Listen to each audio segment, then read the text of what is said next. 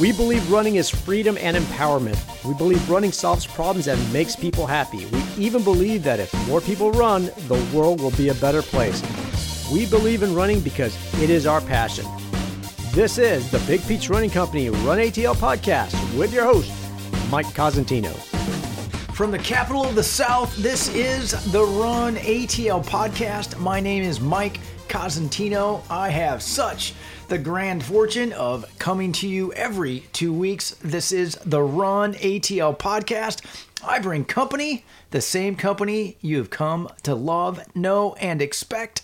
D2, Dolomite, Dave Martinez. Hello to you, sir. Hello, and hello to all of our listeners. Indeed, and this is kind of a fun season for us as we have come to understand that more and more people getting into this pedestrian active lifestyle because of some of the strange circumstances we find ourselves in here during summer 2020. And yet then we also have those who, as we transition towards fall, are wondering, are they going to have races to do? Are they going to be able to put benchmarks on their calendar?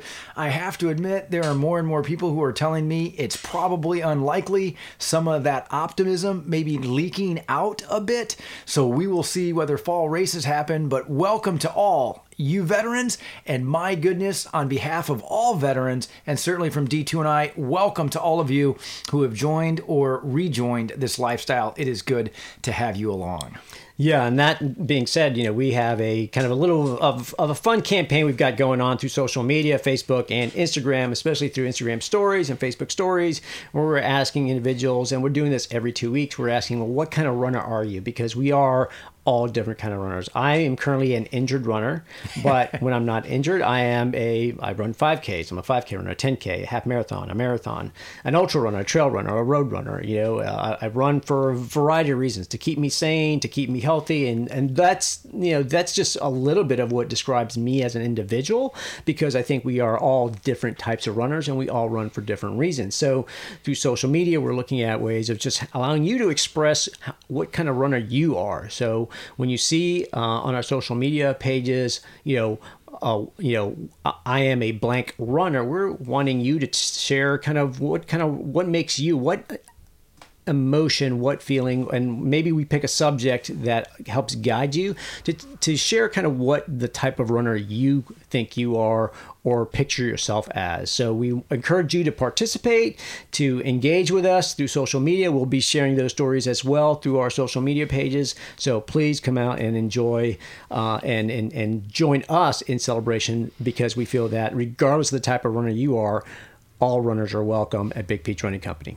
Oh, I love that tag, all runners welcome, how true that is in so many different ways. Thanks for that overview. One of the things that has wonderful application today, our featured conversation, as you know, Alissa Palladino.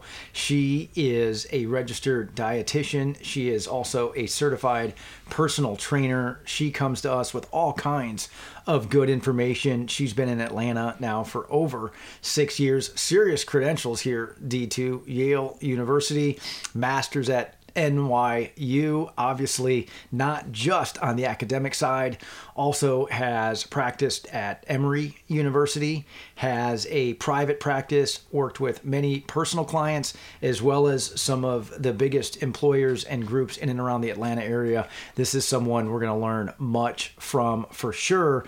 You'll find out very quickly her focus: sports nutrition, weight management, certainly some disease and other considerations that deserve prevention. But what I love most, avid runner, veggie lover, and someone who wants all of us to kind of get the most out of every single day.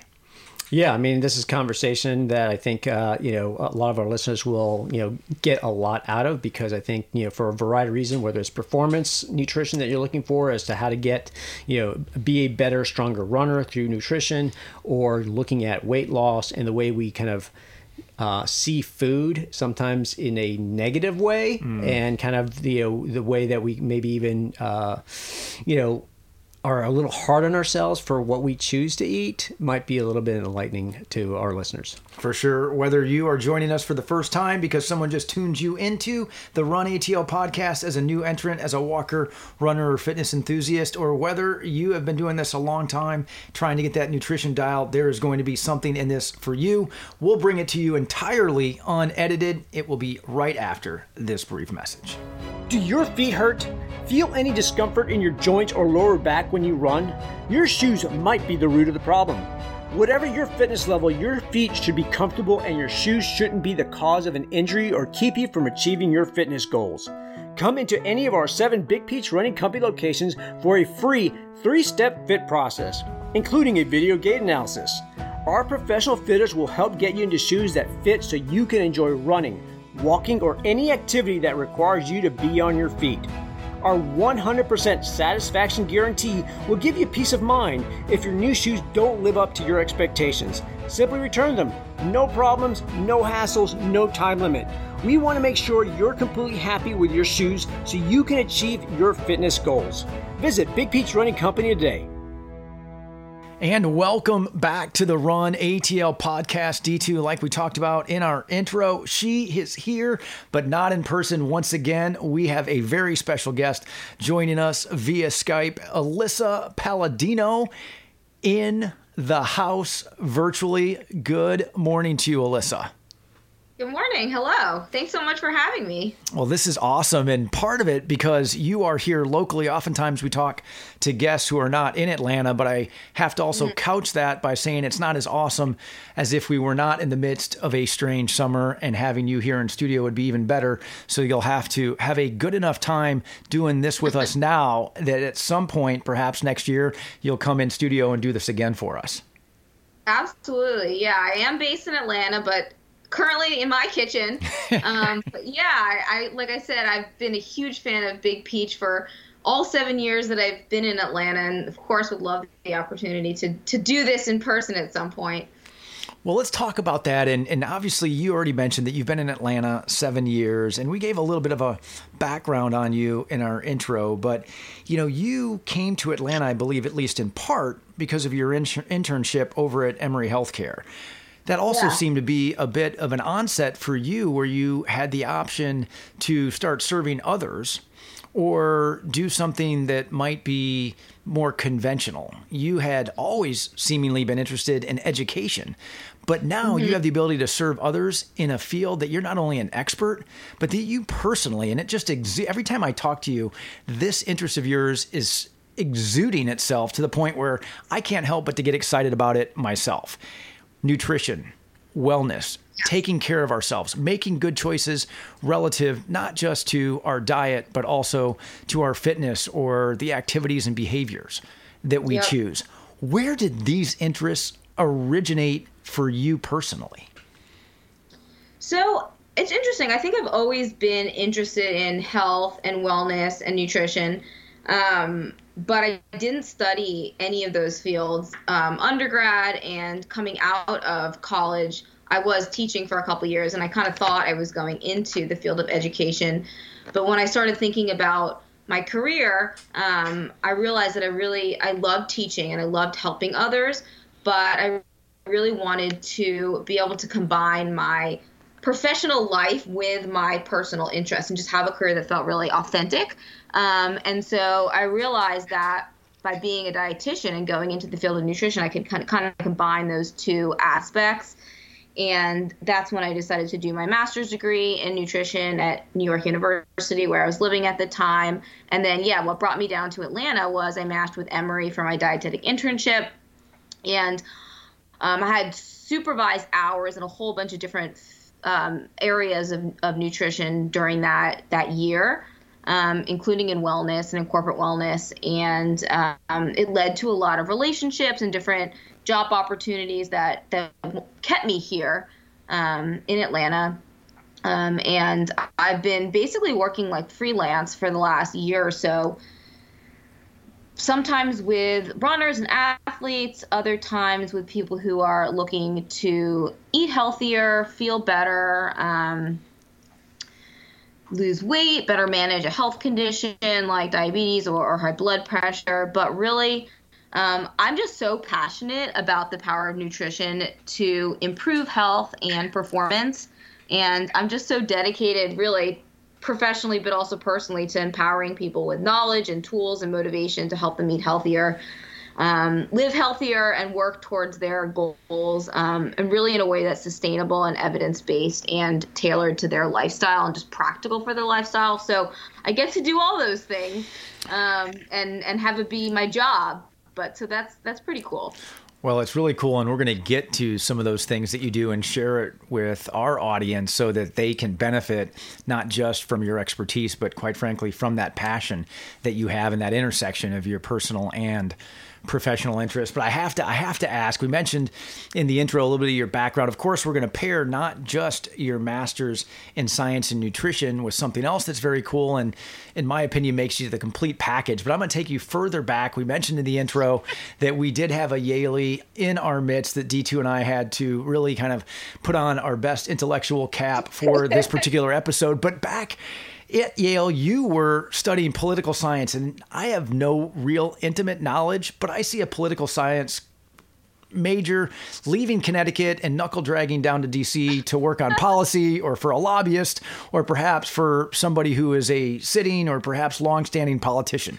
How is it that you ended up here? Is that not true? Is that all a figment of my imagination that a poli-sci major at Yale would end up in DC? Or is like, no. 75% of people who were in my class and had the same major, that's where they are. Is that my wayward thinking, or is there some accuracy there and you are truly exceptional in that?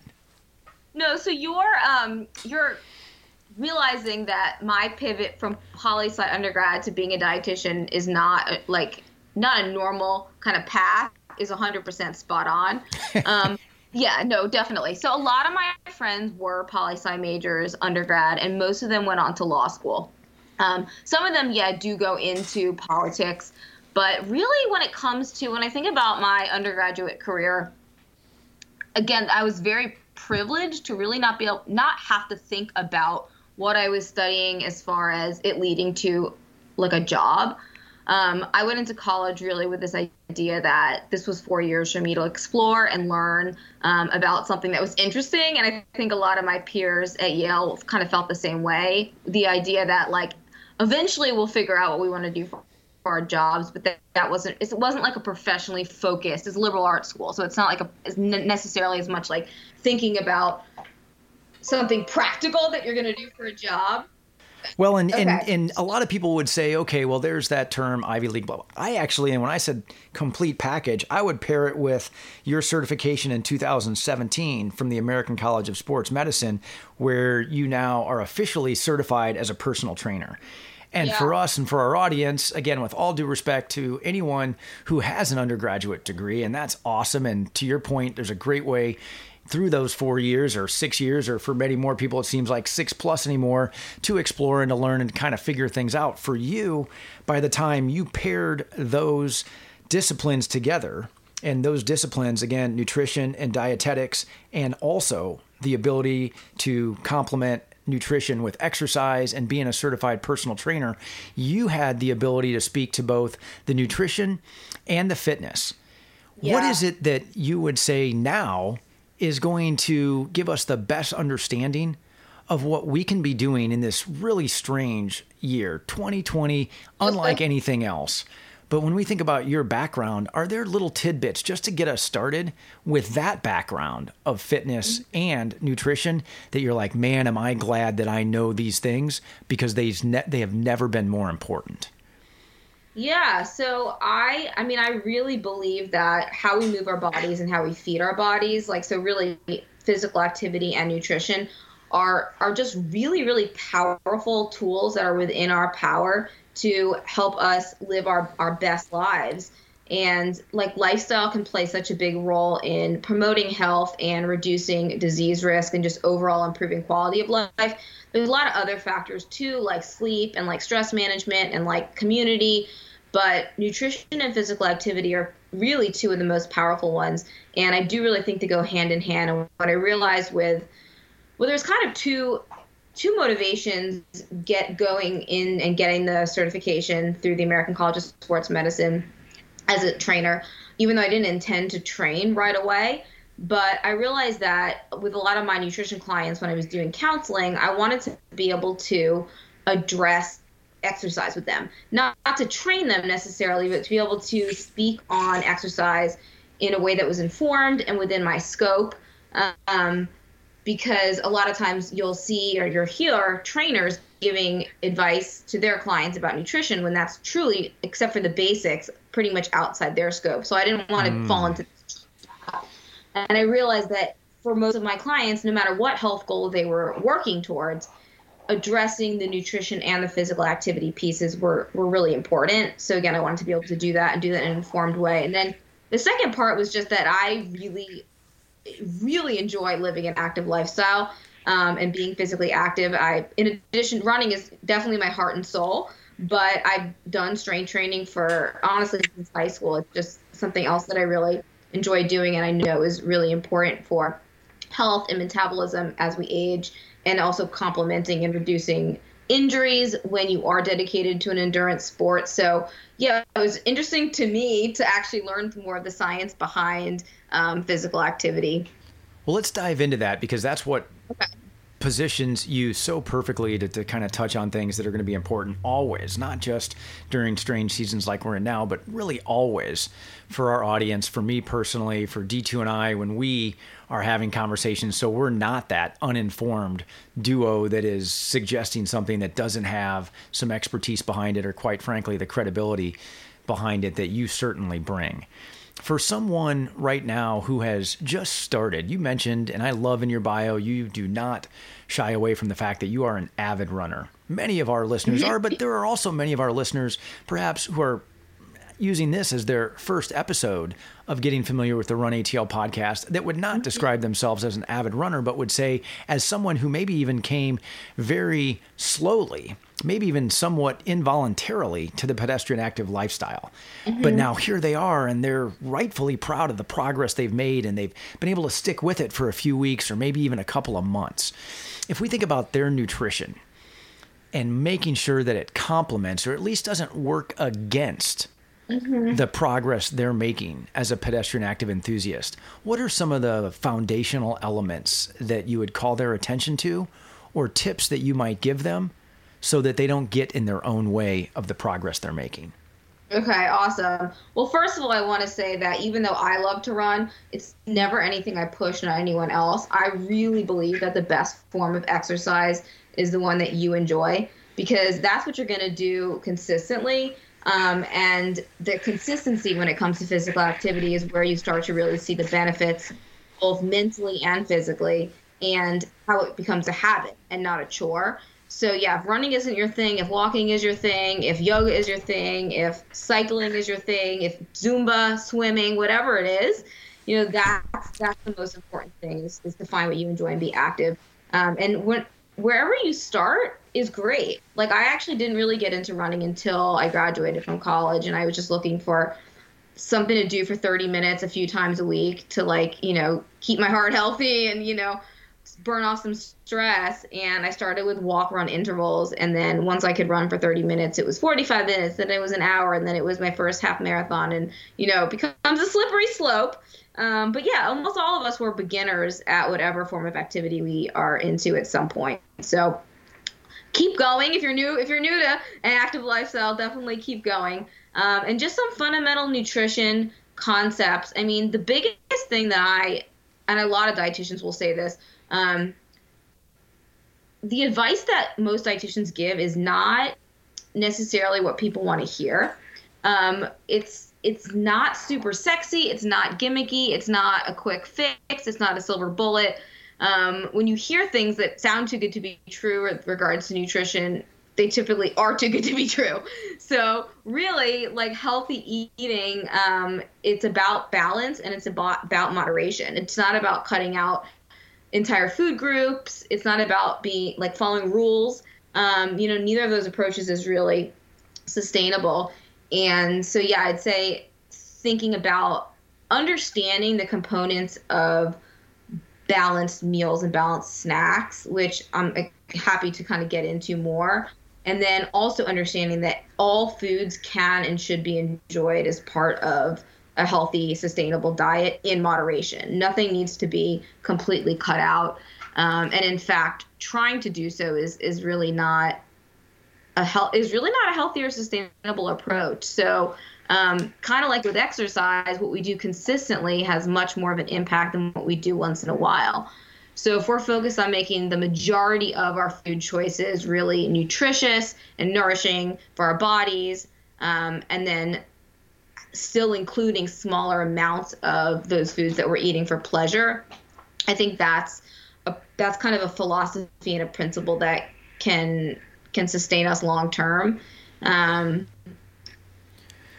let me pull out that word that you used, balanced, and let's get a definition, or maybe even if it's just your definition of that. So someone has started, let's just call it a movement routine, and this is either new to them or a return after an extended period of time for them.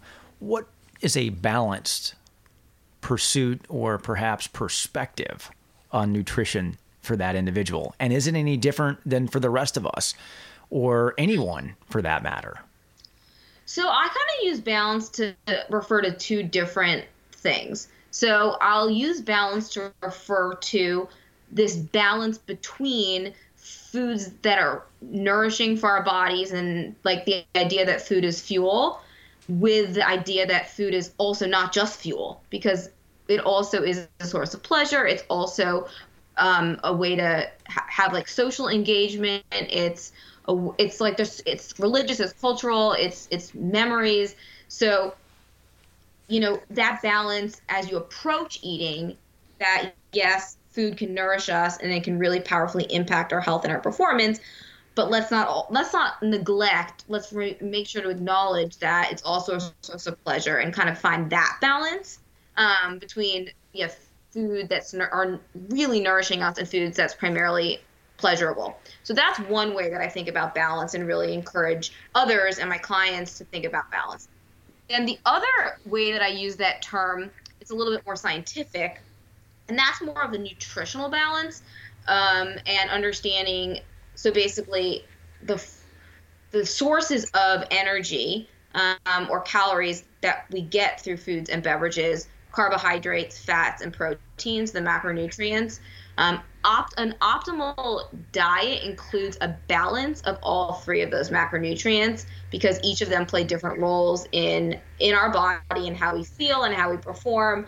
And so ideally for best health and for stable energy levels, it's optimal to include all three macronutrients each time you have a meal or a snack. You're going to experience much steadier blood sugar levels and make sure you're getting really just the balance that you need to thrive.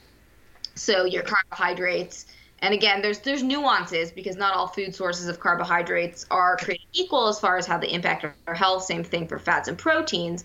But in general, the carbohydrates are giving us that immediate energy. They're the fuel source for our muscles when we're exercising and for our brains when we're trying to think.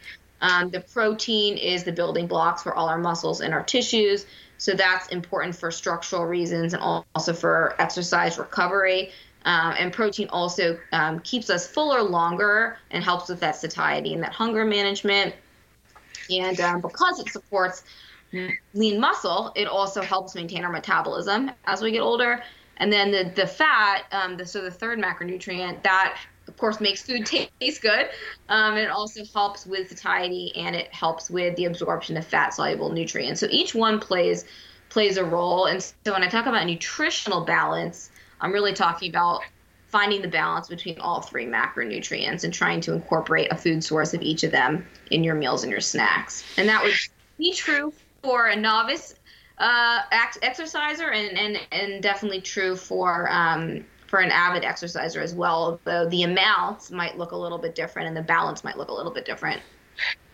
But nonetheless, that macronutrient consideration is the same. And for one of the things that will tune people into for sure is the distance on Lunch and Learn with Alissa Palladino. That's a project she's co-authoring with the Atlanta Track Club, something that's been really cool for me to see. And for those of you who do not want to wait for our show notes to check that out. Certainly you can find it through the Atlanta Track Club at atlantatrackclub.org, or just put in your browser the distant Lunch and Learn with Alissa Palladino, and you'll get a chance to see not only Alissa and her kitchen doing her thing as a food lover, but also some cool recipes that come together seemingly perfectly every time, because it doesn't look like there are multiple takes, but who knows, you might have to take us behind the scenes at some point of the distance, Alissa. But are there, whether food groups, whether there are specific foods themselves, are there things that you're just very much in love with right now that you would say, gosh, tactically speaking,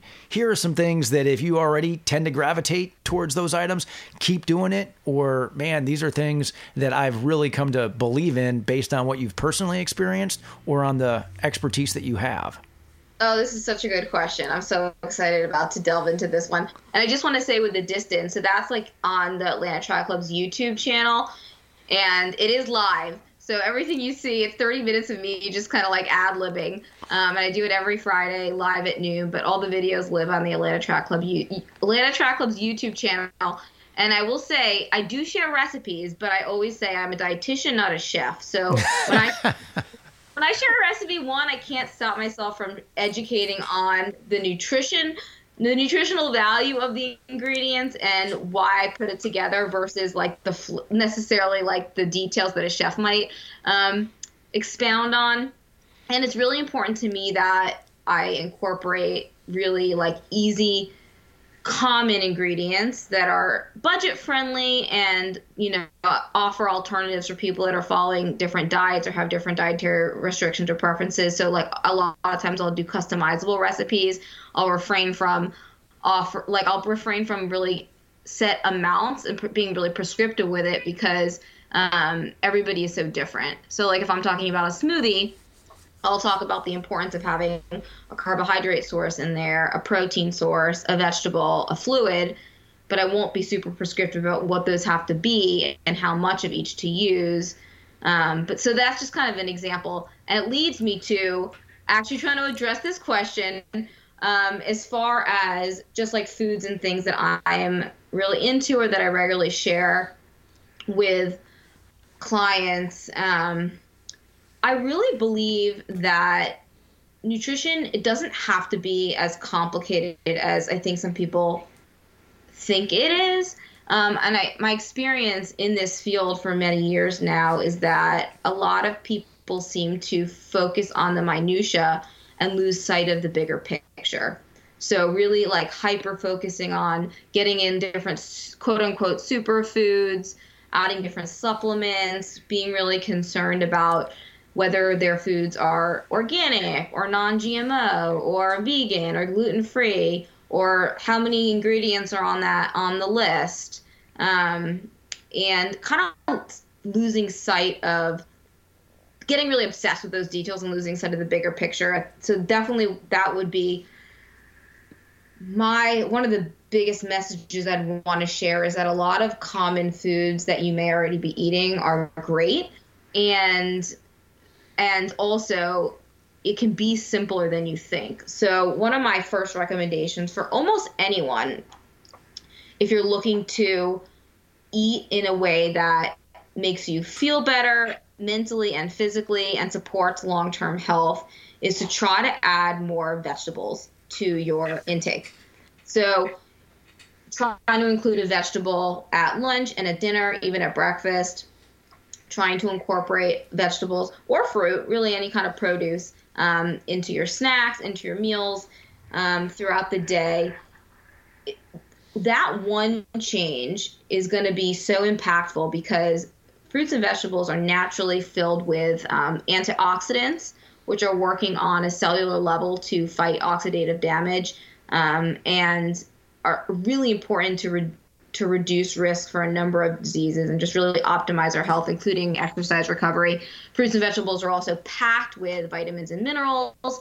They are high in fiber, and dietary fiber is so essential for everything from like heart health to weight management to cancer prevention to regularity. Cannot say enough good things about fiber, But ideally, you're getting it from fruits and vegetables and other whole foods and not from a supplement. And then fruits and vegetables also have a high water content, so they help with your hydration. So if there's any one single change, I would say almost everyone could benefit from, it would be trying to incorporate more vegetables and more fruit into their diet. Before we start talking about what to take away, focusing on what to add. And so that's one major thing. I also just think that there's a lot of staple items that are really simple. And really, when I was thinking about quarantine, earlier on a few months ago, people were all stressed out about what they could stock their kitchen with and how could they keep eating healthy when they were maybe not going to the grocery store as much. And it isn't as hard as we think, because some staple items like oats, like canned beans, like dried fruits and vegetables even, or canned fruits and vegetables or frozen fruits and vegetables, whole grains that are dry goods, whole wheat pasta, brown rice, quinoa, things like eggs, things like Greek yogurt. A lot of just like basic foods are packed with nutrients, and yeah, we don't have to get so fancy about it. So this is going to be maybe more of a personal journey for me to take with the real expert on the other line now for some questions that I'm hoping our listeners also will benefit from. For those of you who are listeners like, I don't care about that, I apologize right now. But let's camp out on this fruits and veggies thing a little bit, because there's so much noise, not just about fruits and veggies, because I think everybody would agree we should have more of them. There's no way we're going to end up saying we had too many fruits and veggies this year. But let's talk about certain things that at least personally for me, I get tripped up on. So first of all, and you mentioned canned, you mentioned frozen, you mentioned dried. Compared to right out of the ground or off the stalk or whatever might be fresh, versus frozen or store-bought or some other means that has been intended to extend the life or make it easier for purchase or perhaps acquisition. What is the difference? And maybe it varies by item, but let's just use whatever item you want. Let's use peaches, because we're here in the state of Georgia. I can buy canned peaches, I can buy dried peaches, and yes, now I can go to my farmer's market and get fresh peaches. Any difference between the three nutritionally? Yeah, so that's a really, really great question. I love addressing it. The last article I wrote for Wingfoot, Atlanta Track Club's magazine, does a deep dive into the pros and cons of each form of produce, because there really are pros and cons of each. So fresh is going to be, especially if you're getting it locally grown and in season, probably when we're talking about like taste and nutrient density to a certain extent, that's going to be your best bet. I mean, certainly taste and texture. When something is grown, in season, you're eating it, it hasn't traveled a lot of time or distance from when it's picked to when you're eating it. There's less time for nutrient erosion, and it's going to have the best flavor. I mean, anyone who's had like a fresh peach or tomato or corn freshly picked can speak to the taste, in that regards. And when you're getting some fresh, like out of season, so you go to the grocery store in the middle of winter and you're finding, cherries or whatever, strawberries, we know they haven't been grown or picked locally, so they've been grown and picked far away and before they're ripe. So while they're traveling, they're, undergoing methods to ripen in transit. So there is some nutrient loss. You definitely don't get the same taste. And you're contributing a little bit to like a more of a negative environmental impact than when you're eating locally grown, just because there's the whole travel. So fresh, I'd say when we can do fresh and when we can do local and in season fresh, deal. But, it's not always practical. I mean, I have so many busy clients and just speak to people a lot who don't get to their fresh produce in time. I don't know if that any of the listeners that resonates with, but you go to the farmer's market or the grocery store at the beginning of the week and there's all this great stuff and you buy it, but you don't really have a plan of how to use it. And then you realize that life got busy and maybe you went out to eat or whatever. And, the produce is sitting in your fridge and it's gone bad before you can get to it. And so the shorter lifespan on fresh produce, especially the locally grown fresh produce, is a negative. You know, it's a con for people who, you know, don't want to contribute to food waste. So one of the benefits then of your frozen or your canned is that it is a longer lifespan. So you can have those things stocked, and you don't have to worry about using them in a certain time frame, and you kind of have them as a backup for, again, when life gets busy and you're trying to pull together a meal and you're like, oh yeah, I need a vegetable in this meal. I don't have anything. Well, I have some that are canned and I have some that are in my freezer. So that convenience factor is really important. From a nutrition standpoint and a taste and texture standpoint, my preference is frozen over canned. So frozen fruits and vegetables are flash frozen immediately after they're picked. And so they actually retain as much nutrition, if not more, than your fresh version. And you have that added benefit of the convenience that they're always there as a backup. So I would really recommend, and this is something that I totally practice what I preach, I would recommend having frozen fruits and vegetables, several different types in your freezer at all times. Just, you know, as your backup or when you don't have fresh, that you make sure you're getting enough. And then look for the versions that don't have any added sugar, added sodium, and they're just the vegetable with the fruit, and you're good to go. And then with canned, you're definitely going to get the longest lifespan. You're not going to have to worry about if your power goes out, them spoiling. Typically, there'll be a lot more sodium in canned vegetables or sugar in canned fruit. So you can look for the no sodium or low sodium. You can look for no sugar added or canned in its own juice. You can rinse your canned vegetables before using to get rid of some of the sodium and the preservatives. But it's still produce. You know, you're still getting vitamins and minerals. You're still getting fiber. I'd say the quality of the taste and the texture is probably poorest, which is why it's not my preference. With the exception of beans. I think for beans and lentils and legumes and things like that, like your chickpeas, your black beans, your kidney beans, canned is really fine. And then finally, we've got our dried fruit. And now there's even like dehydrated fruit and dehydrated vegetables. The main caveat or like kind of negative with the dried is that you're taking out all the water. So you're getting a much more concentrated source of sugar and a lot less volume. And so it can be easier to overeat and take in more sugar and more calories than we're intending to with a few handfuls of raisins, like you would not necessarily eat the equivalent in grapes.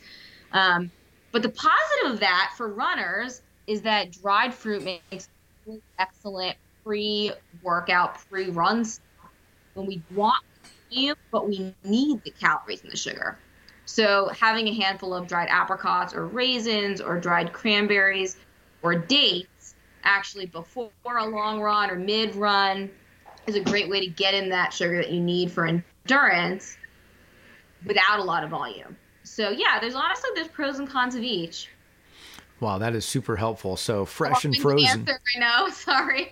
No, that was awesome. So fresh and frozen, obviously, maybe best overall in terms of some of the things we think about, but you would not push back against any of it. And then you gave us that really helpful advice how to use dried to our advantage for those of us who, whether we are novice or perhaps more veteran in our exercise pursuits, that is a very helpful and usable tip from Alissa that you will want to share with others because it is very practical, especially right now when we want to get as much as we can from those grocery store purchases as well as from our own regular routine. All right, Alissa, you mentioned sodium, but instead of saying let's camp out on sodium and give us the skinny on how good or perhaps how poor that might be, let's use that as a bit of a bridge to some of the things that I know are focus areas for you, including what in this great nation is very disturbing, and that, let's start with cardiovascular disease, but also things like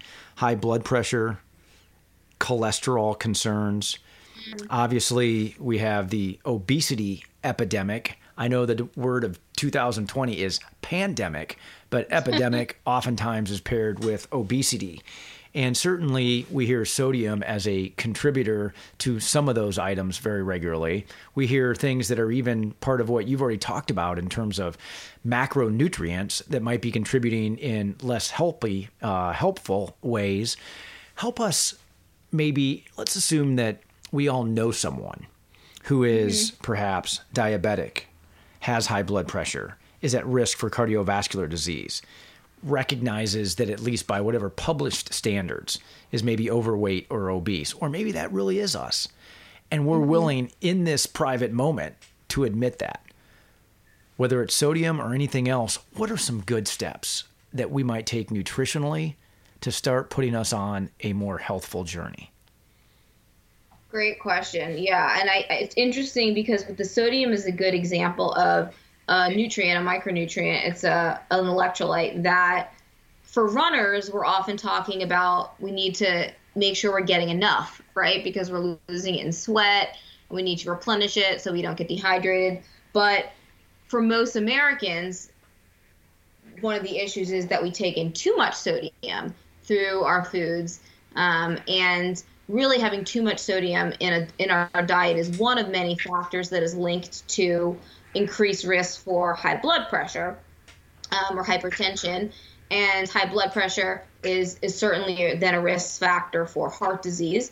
And it is very widespread, and it is definitely an issue.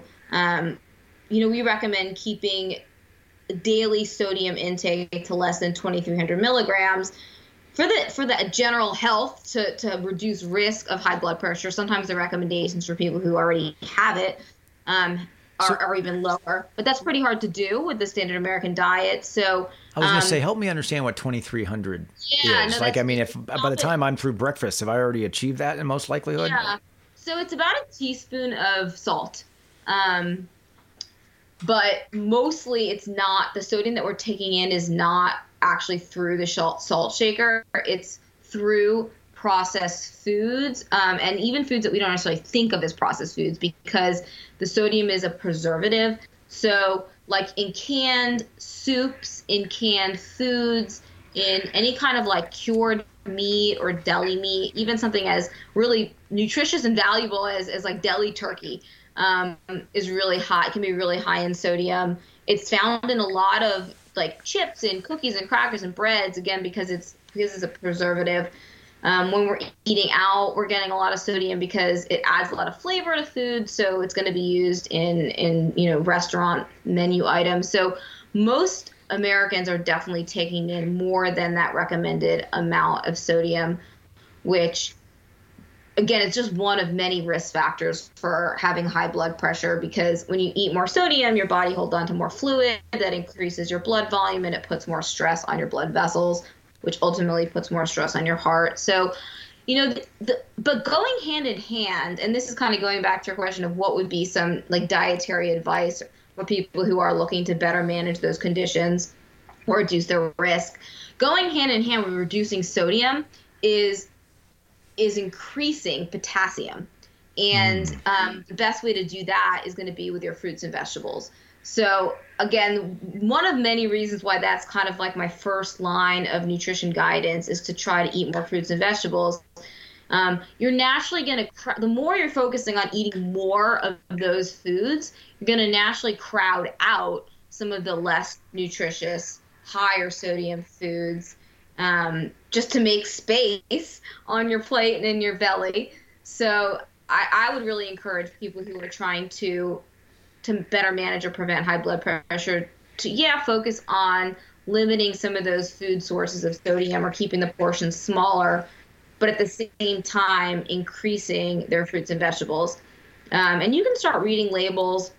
You can start if you have that 2,300 milligram guideline in your mind, and you notice that your canned soup has 500 milligrams for one serving, you realize you're like a fifth of the way there in that cup of soup. So maybe that's not like the best choice.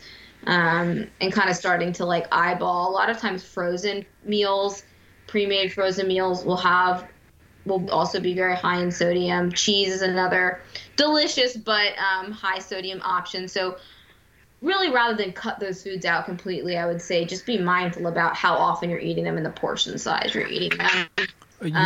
You mentioned potassium, and I think as runners, a lot of times we gravitate towards a banana because we've heard that it's good, it's easy on the digestive system, and yes, it has a lot of potassium.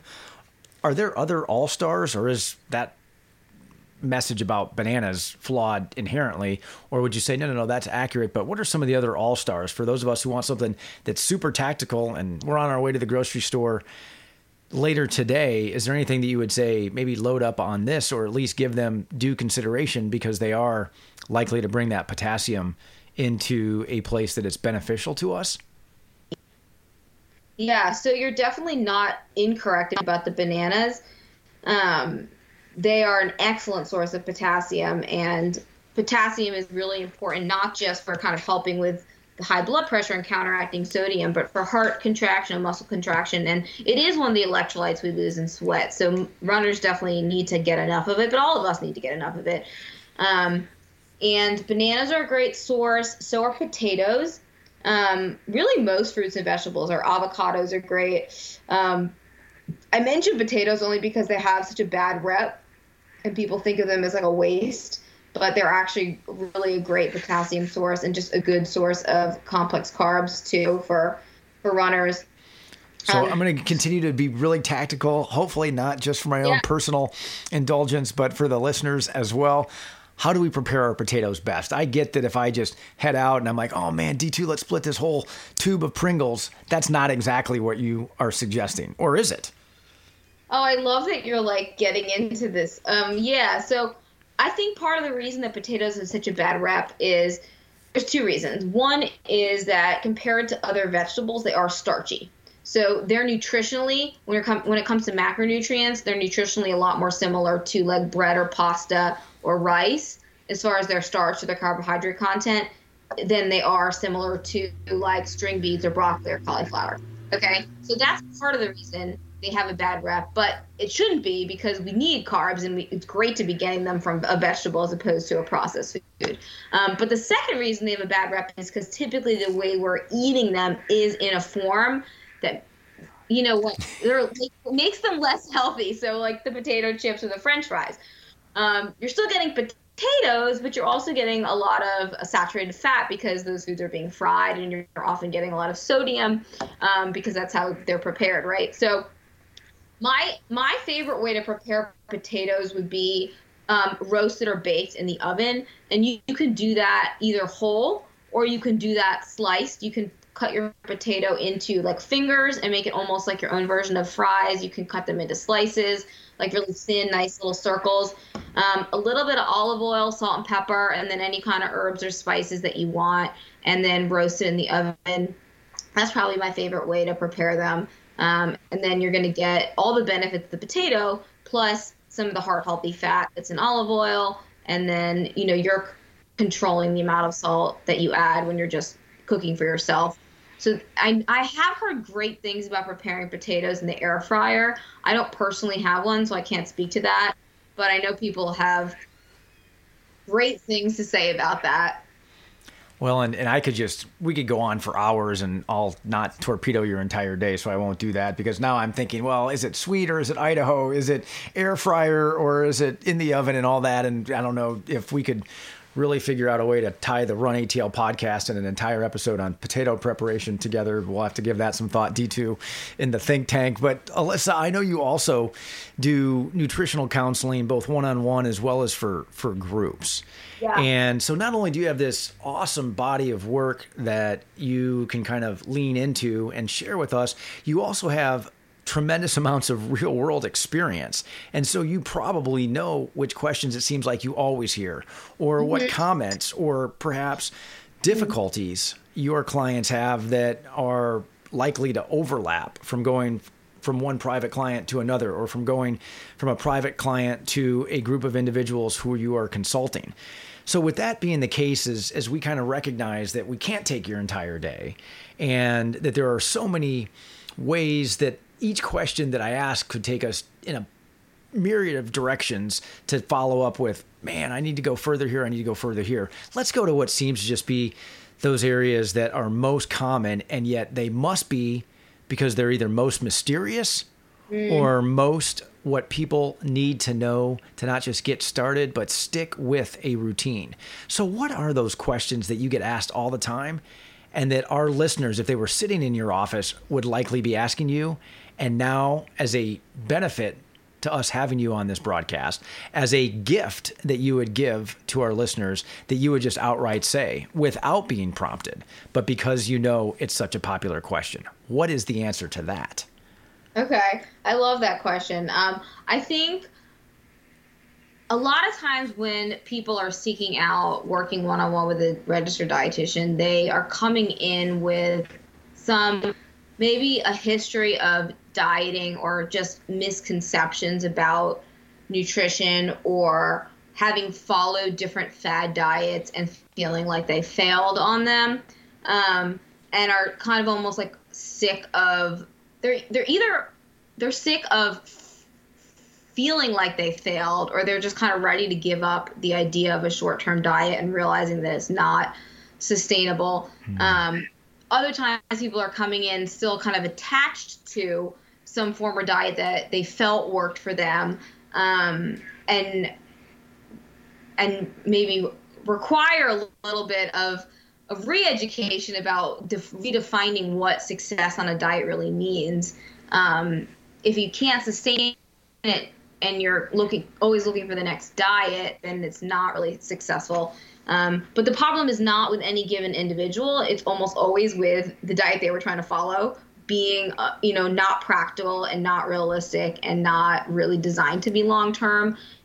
So I really think that's probably the biggest thing that I work on with clients, is figuring out, kind of going back to that balance of like getting away from that diet mentality and short-term rules, and really thinking about balanced meals and snacks, and then ways that are practical for them.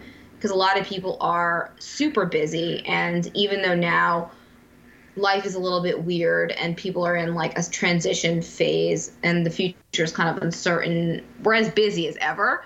So kind of finding ways to prepare and consume balanced meals that, don't break the bank and don't require hours in the kitchen.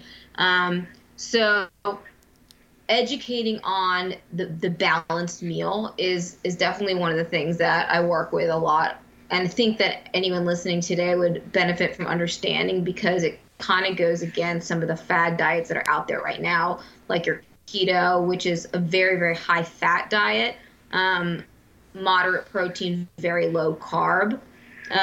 So, I mean, we could go into fad diets and specifically negative health impacts of some of them, but to focus more on the positive, I think that balancing all three macronutrients, right? So carbs, fat, and protein in each of your meals is a beneficial way to approach nutrition for nearly everyone. The exact balance and the exact proportions and portions are going to be different for everybody. But if we can think about, okay, it's time for a meal, it's breakfast, it's lunch, it's dinner.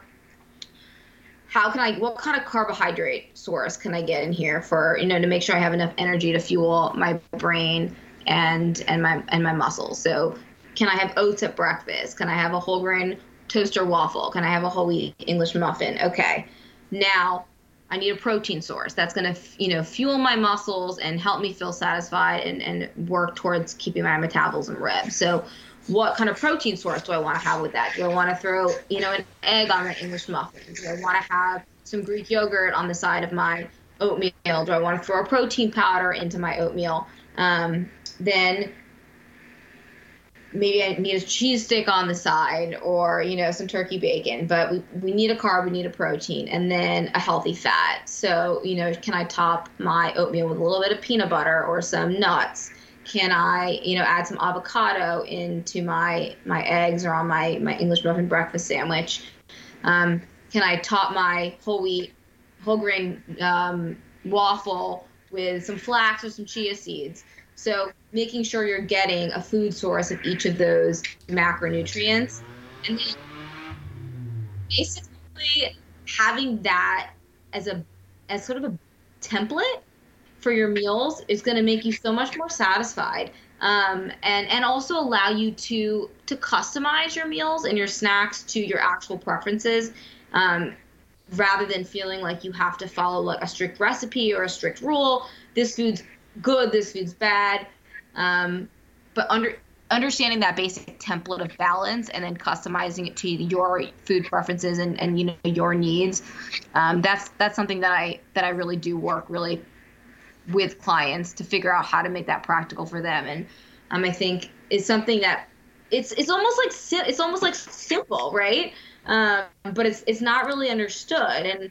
And anyone who has not done that may kind of recognize what the downsides are. You know, if you are only eating, say, going back to the breakfast example, if you only eat carbs at breakfast, all you're getting is that quick energy.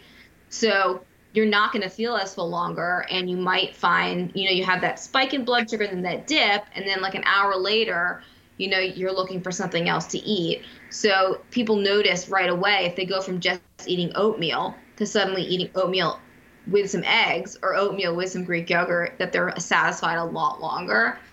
And there's a science to that. But similarly, if we avoid the carbs and we just do the protein, you know, we actually, because we need carbs for our brains to function, we might find ourselves feeling sort of foggy or lethargic, or just like in that kind of like brain fog, or being a little hangry or irritable. If we try to work out, we probably find that we don't have the energy to do an endurance workout. We don't have the energy to go high intensity and go all out. So yeah, whether you're going all carbs or all protein, you're not getting the same benefits on your health or your mood or your energy and your performance, and if you think about that balance.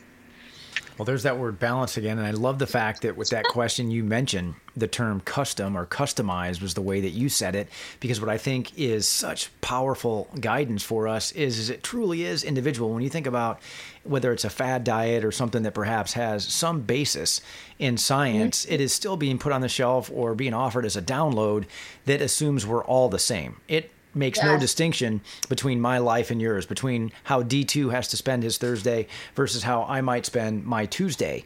But what you're saying is, no, you need to take into account your budget. You need to take into account your schedule. You need to take into account your taste preferences, because they're different. And a fad diet doesn't take all that and much more into account. If I'm living in hotels and airports, that's different than someone who's working from home. If I have teenagers that I'm also putting food in the pantry for, that's different than if I'm living by myself. If I have a schedule that suggests I'm working the late shift as opposed to somebody who likes to get up early, that might impact it. So customization seems to be so critical. And Alissa, and really for all of our listeners, I love the fact that you do that as not just guidance, but truly counseling, where it is a two-way conversation. It's not just, here's the information, here's the roadmap, now go do it and follow this. For those of you who would be interested in learning more or perhaps getting such guidance, Alissa's email address, she gave us permission to share. I know this has been helpful for many. Plus, I love the fact that there's another person with a vowel at the end of her name down here in the South. There weren't many of us when I got here. More seem to be coming every single year. It's A. Palladino. That's Palladino. RDN. Yes, that is the credential. Those last three letters, A Palladino, RDN at gmail.com. She's also on Twitter.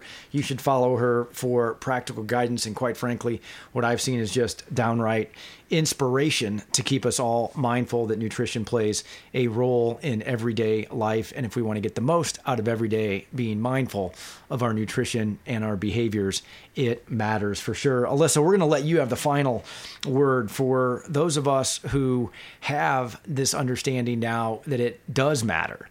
Not thinking so much tactically, but thinking about something that might inspire or encourage us to make a change, whatever it might be, however subtle it might be, or if it has to be dramatic for some. What is that just inspiration you would leave us with that makes solid nutritional choices and this being a lifestyle all worth it?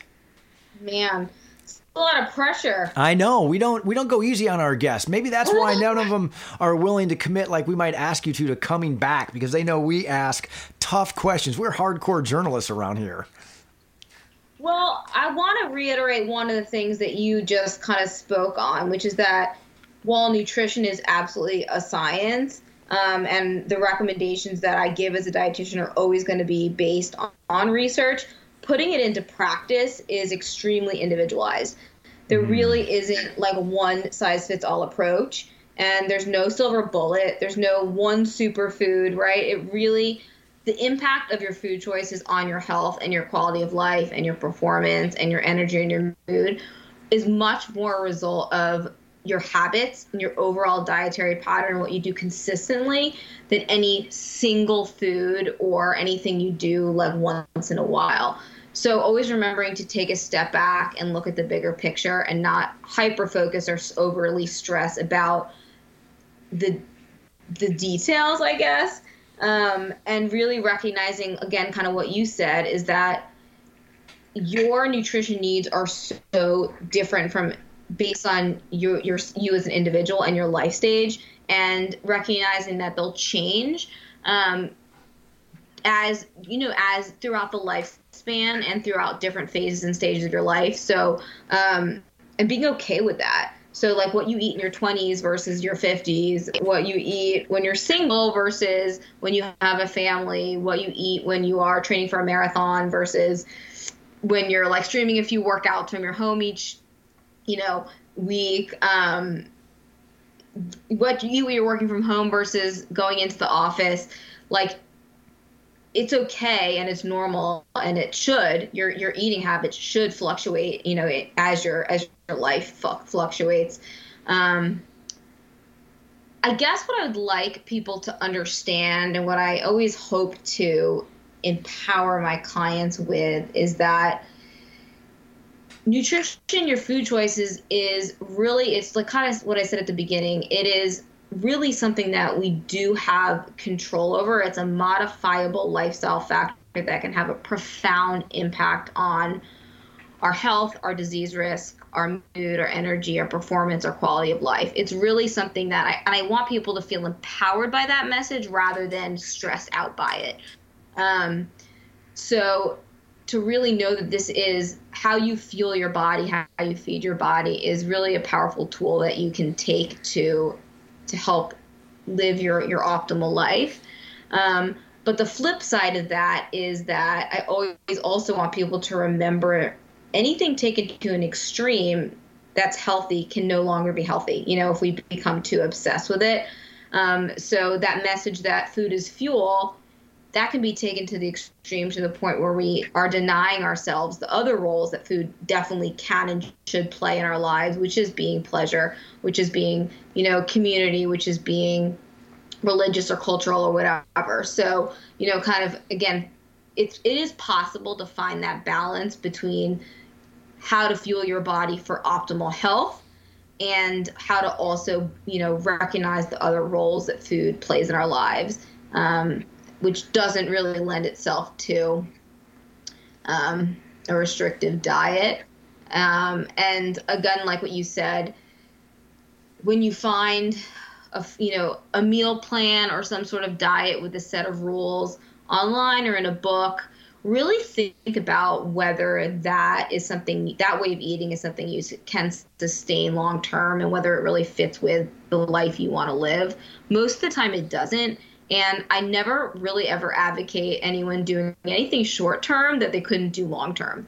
I think that tends to lead to like a cycle of dieting and kind of falling on and off different diets. It contributes to like black and white thinking, all or nothing thinking, which really is pretty negative both mentally and physically. And so whenever you're about to make a change or thinking about making a change to your nutrition, really think hard about, is this something I can really commit to for the rest of my life? And if not, I would rethink it. I really would.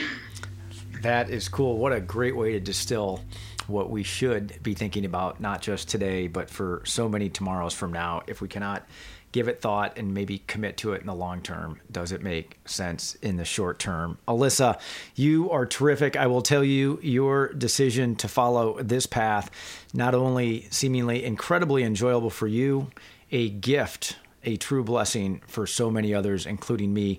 Thank you for your time this afternoon. We will certainly have you back on if you would be willing to do this again and perhaps be one of those resources that our audience can kind of count on and tune into from time to time.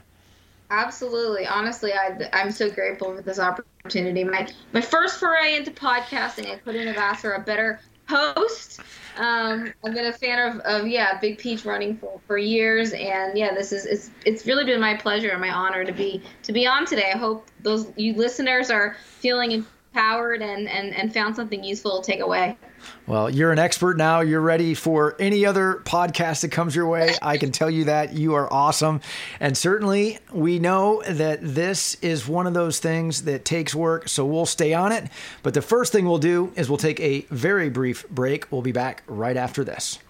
Shopping for a runner can be difficult, but Big Peach gift cards make it a whole lot easier. They're perfect for birthdays, holidays, or any occasion to show you support a healthy and active lifestyle. Gift cards are also perfect for the workplace as an incentive, reward, or thank you for a job well done. Big Peach Running Company gift cards are available at all 7 locations and online at bigpeachrunningco.com. And welcome back to the RUNATL Podcast D2. I now have my smoothie next to me. I am not going to tell you something that's untrue. It is partially because of that conversation. Well, I mean, I feel good about it because I have a smoothie, I think, every day as well. I mean, it's just one of those things that I started doing a while back as a way of just getting more, fruits. I prefer fruits over vegetables, Yep. So for me, smoothie is the best way for me to get fruits, especially if I go out for a run or something that as a middle of the day, if I skip lunch, I'd rather do it with a fruit smoothie, that has some vegetables, for me, I throw spinach, but primarily, frozen fruit, just for the same reason. It's just it just stays better longer. And I wasn't aware of the nutrients because of fruit being flash frozen. It retains a lot of that. So I was aware of that. So that was not new information for me. So that for me is something that I think I've done very well, but I'm still trying to incorporate more veggies into my meals as far as dinner, primarily dinner, and just trying to eat healthier that way and being more, I won't say plant-based, but definitely a bit more of that than strictly a plant-based diet. So trying to eat healthier and just, for longevity, right? For just everything else, for heart, for health, for fitness, for everything else that Alissa mentioned. It is a series of daily choices in full transparency. For me, this smoothie is not new, but I will say that it was something that I might have missed today. A coworker of ours, kind enough to bring me a scone. I fired up another coffee and had that with the scone. Those are the types of choices I also will occasionally make. But then after talking to Alissa, I'm like, I'm not entirely shelving this smoothie. Even if I'm not feeling like I need this particular boost, I'm going to put it in my body because she's convinced me it's the right thing to do. So good for me. If I had her on my shoulder all the time, I would imagine I'd make more healthy choices every single afternoon. But for the time being, that's an episode we'll listen to again and again and again.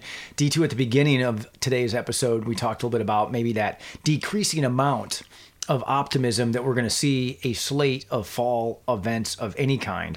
One of the announcements we've had to make recently for the first time ever in our involvement as title sponsor, Big Peach Sizzler, not happening the way it has happened in the past. There will not be a physical start line. And my goodness, that is unfortunate. But those who are the race directors, the beneficiary miles for cystic fibrosis, what a creative group they are, because the Sizzlin' 65 Challenge, it happens now. It is that able-bodied substitute for Big Peach Sizzler. Can you tell us a little bit more? Yeah, I mean, and that's one of the things I think all of us as runners are disappointed that races have been canceled and that we don't have those goals that we typically would be training for. So, races have gotten creative, and Sizzler and for cystic fibrosis have gotten creative with that. And they've come up with the Sizzling 65, challenge, and it's a 65-mile challenge that takes place between September 7th and October 12th. And, one of the things that I learned is like, why 65? Why 65 roses? And this is, I remember from a podcast we had Becky Penwell, where the kids couldn't say miles for cystic fibrosis, so they said 65 miles or 65 roses is what they would say, right? So miles for 65 roses, 65 roses. So that's kind of what they're known for. So that's where the 65 comes into it. And I guess coincidentally enough, the 285 measures 65 miles. So virtually you would be kind of running, on 285 through these 65 miles. And that's the challenge that you would be able to run. And I think it's like maybe a little under 2 miles a day if you were running every day. But you have that time to accumulate 65 miles. And there's ways that there's a tracker that will virtually track you along 285 with a couple of things that'll, pop up as you reach those mile markers. So that's kind of a unique and interesting, way of doing it. And you can run anywhere in the, in your neighborhood, in your city, but just because it's, 285, do not go out onto 285 and run on 285. That is not the suggested course. That is an opportunity for you to get a sense of how far you've traveled visually, perhaps mentally, maybe even emotionally. But my goodness, do not do it specifically. Exactly. I feel like we have to have that disclaimer there for legal purposes, right? Nice. We are covered. For those who are like, man, I wonder what the actual distance is. How about this? We bring you nothing but the most important information on the RUNATL podcast. It is 63.98 miles in its entirety in terms of I-285 encircling the great city of Atlanta. That's the kind of information they depend on us for, D2.